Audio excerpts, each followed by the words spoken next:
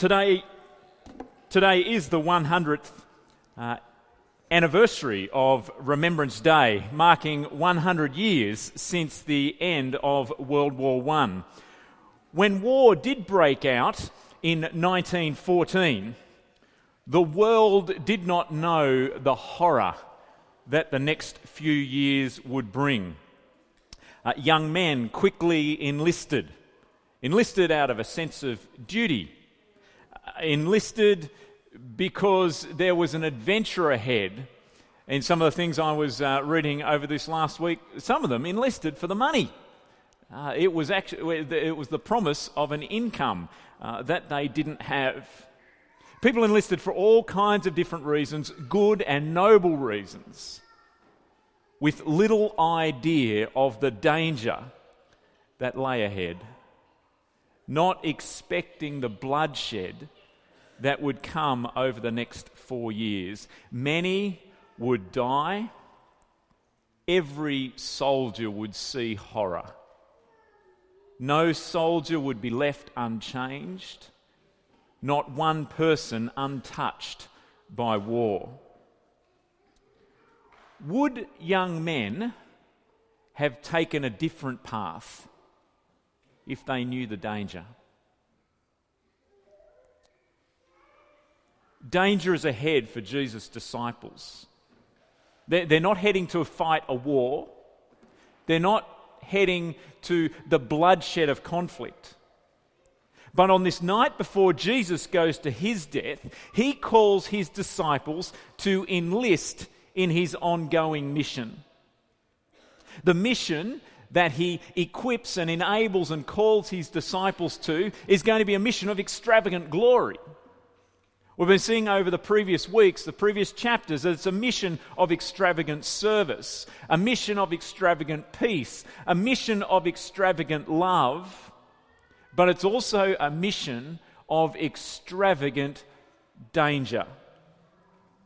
John chapter 15 and 16 prepares Jesus' disciples and us for extravagant danger in mission.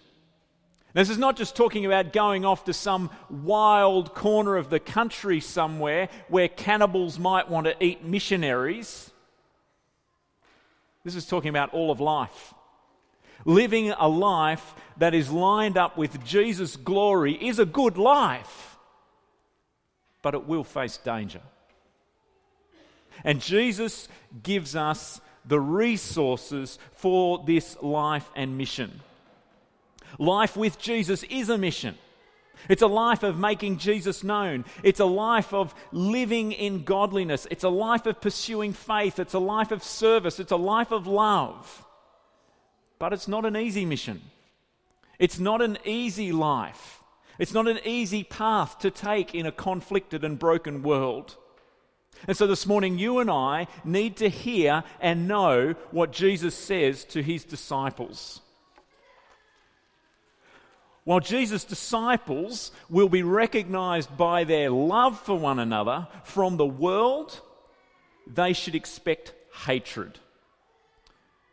See in verse 18 there again, chapter 15, verse 18, Jesus says, "If the world hates you, keep in mind that it hated me first. If you belong to the world, it would love you as its own. As it is, you do not belong to the world, but I have chosen you out of the world. That is why the world hates you." In the world's rebellion against God, its creator, and in the world's rebellion against the Saviour that has come from God the Father, disciples of Jesus should expect the same. Danger is not just a possibility, it's an inevitability for those who belong to Jesus. Verse 20. Jesus says, "Remember the words I spoke to you. No servant is greater than his master. If they persecuted me, they will persecute you also. If they obeyed my teaching, they will obey yours also. They will treat you this way because of my name, for they do not know the one who sent me." You see, what Jesus' disciples face is more than being uncool or marginalised, they're going to be hated. Jesus says it in verse 18. He says it in verse 19. He says it in verse 23. He says it in verse 24. He says it in verse 25. In the previous chapter, we were looking at the repetition of the word love, that other 4-letter word. Here we see the repetition of the word hate, hate, hate, hate. Jesus' disciples are going to be persecuted, verse 20.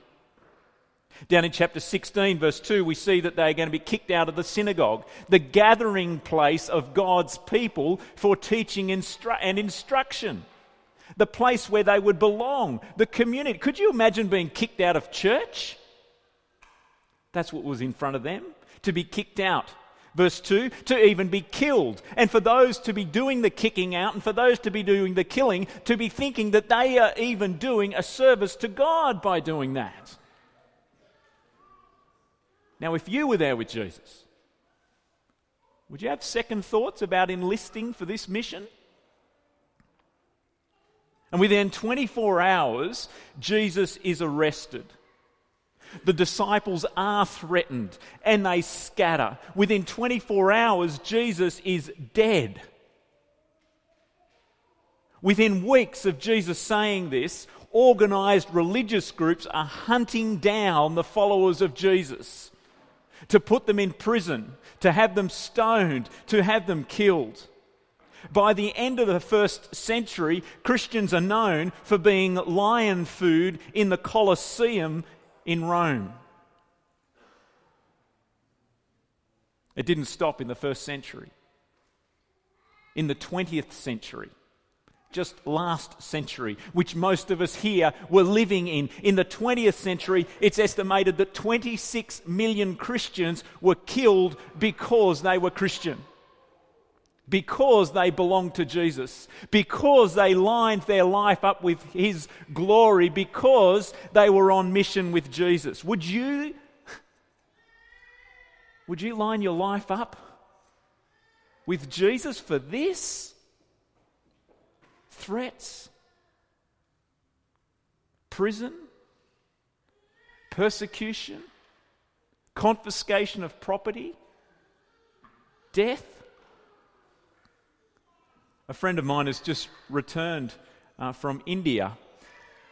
He was over there on a Bible training tour, running workshops for pastors in India to equip them better for knowing the Bible and teaching the Bible as they go around villages. And he said one of the things that really stood out for him, the thing that stood out the most, the thing that really struck him, was in this little group of pastors that he was given responsibility for that week.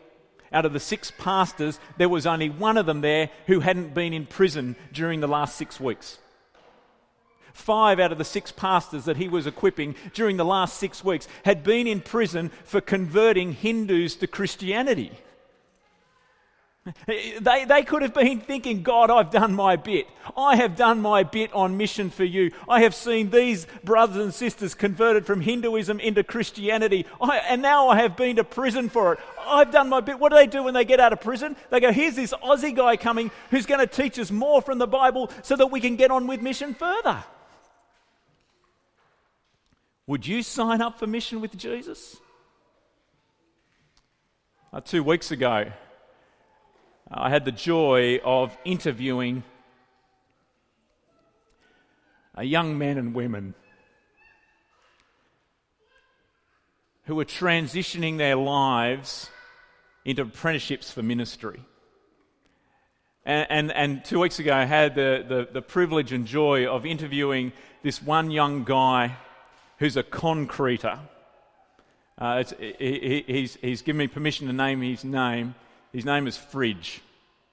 If you see him on a rugby field, you'll know why. Fridge, a concreter, was converted just a couple of years ago.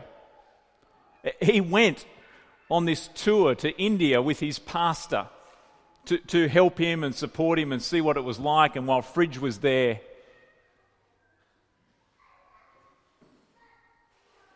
decided this is what I'm going to do with my life.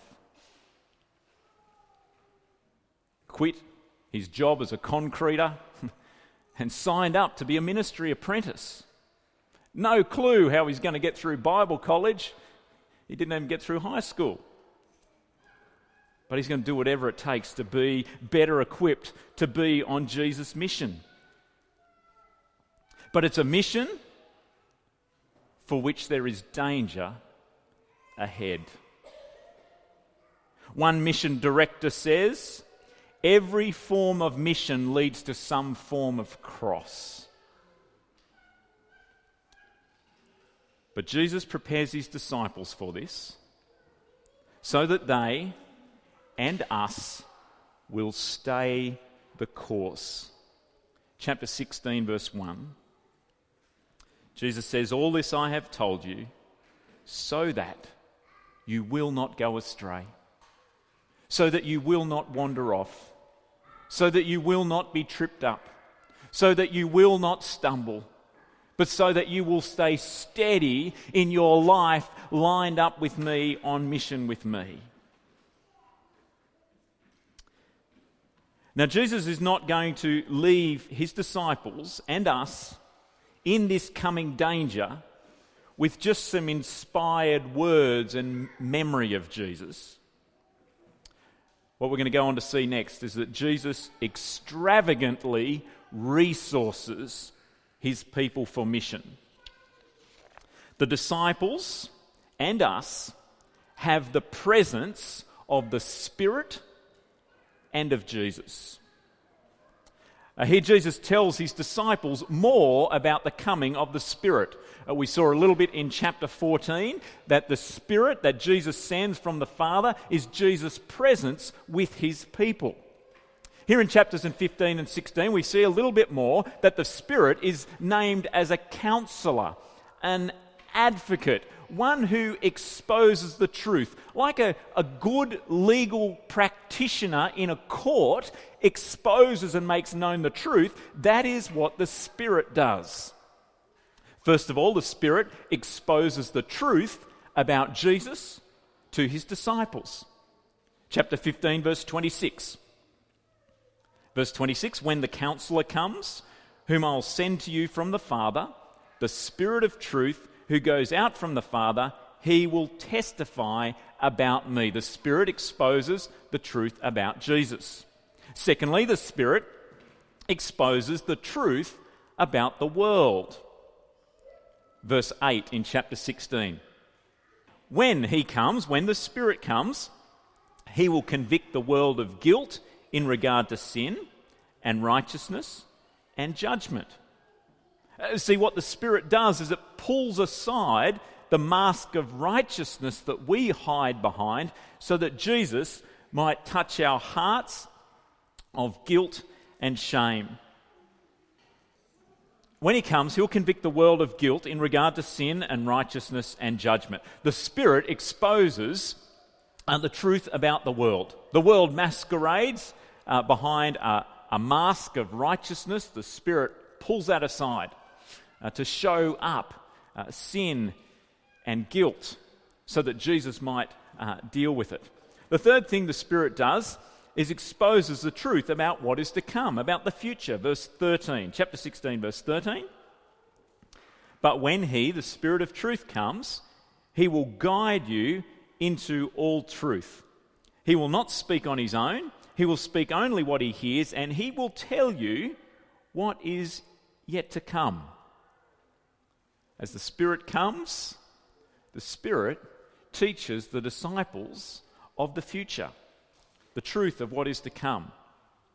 The Spirit is one resource that the disciples have for Jesus' mission. And the second resource is Jesus himself. Jesus is going away, but Jesus will not be distant. The disciples will know the joy of Jesus' presence. Verse 16. In a little while, you will see me no more. And then after a little while, you will see me. Jesus is not going to be distant. Jesus is not going to be absent. So verse 20. I tell you the truth, you'll weep and mourn while the world rejoices. You'll grieve, but your grief will turn to joy. A woman giving birth to a child has pain because her time has come. But when her baby is born, she forgets the anguish because of her joy that a child is born into the world. So with you. Now is your time of grief, but I will see you again, and you will rejoice, and no one will take away your joy. Jesus is talking here about his resurrection appearances. Though he's going to die tomorrow, he'll be alive again in just a few days. And he's also talking about his future return. So that even amidst the danger of life in following after Jesus, the disciples have the joy of Jesus' presence. He is not distant, but present. One Korean martyr said to his persecutors before he died, "You may take away from me my possessions. You may take away from me my home. You may take away from me even my life. But you can never take away Christ from my heart." Jesus' disciples know the joy of his presence. Disciples will also have Jesus' provision. Verse 23. In that day, Jesus says, "You will no longer ask me anything. I tell you the truth, my Father will give you whatever you ask in my name. Until now, you have not asked for anything in my name." Not because they haven't asked, they haven't needed to ask, because Jesus is there with them. And Jesus asks on their behalf. Now, ask and you'll receive, and your joy will be complete. This is an invitation to the disciples to bring their requests direct to God the Father in prayer because of Jesus' name, because of who Jesus is.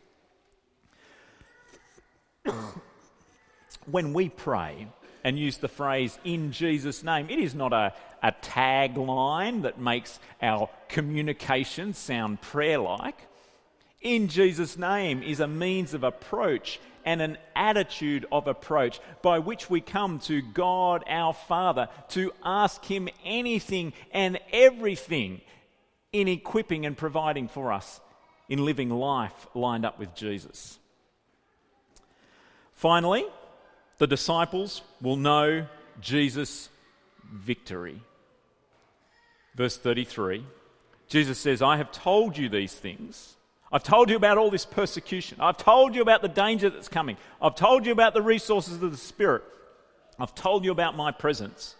I've told you all these things so that in me you may have peace. In this world you'll have trouble, but take heart. I have overcome the world." The disciples will face opposition. The disciples face trouble.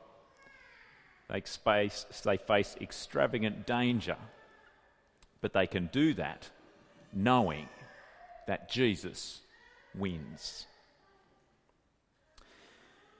Jesus promises that we will face extravagant danger, but that he gives resources to those who belong to him for life in this world and for the mission of making him known.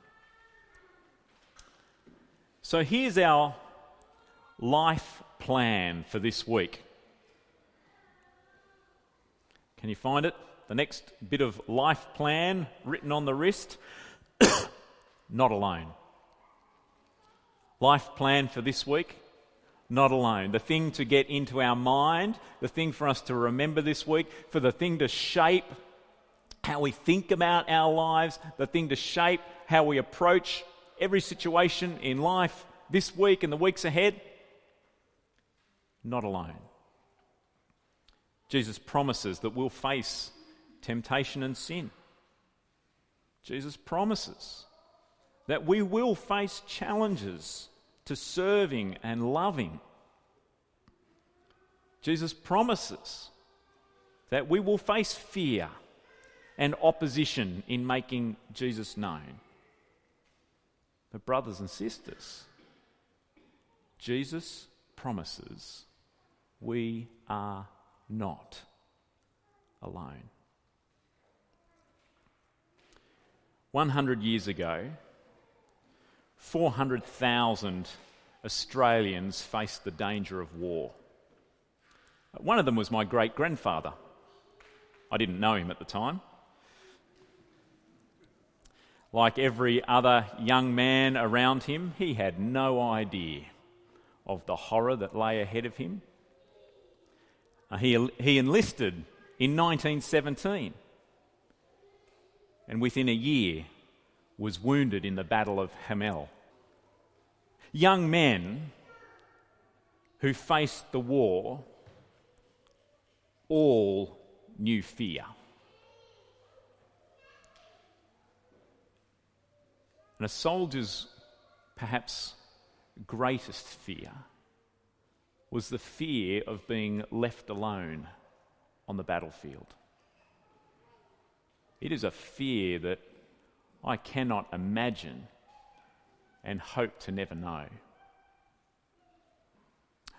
Over the years, as I've gotten to know older people, and one of the joys of my ministry is preparing in advance for their funerals.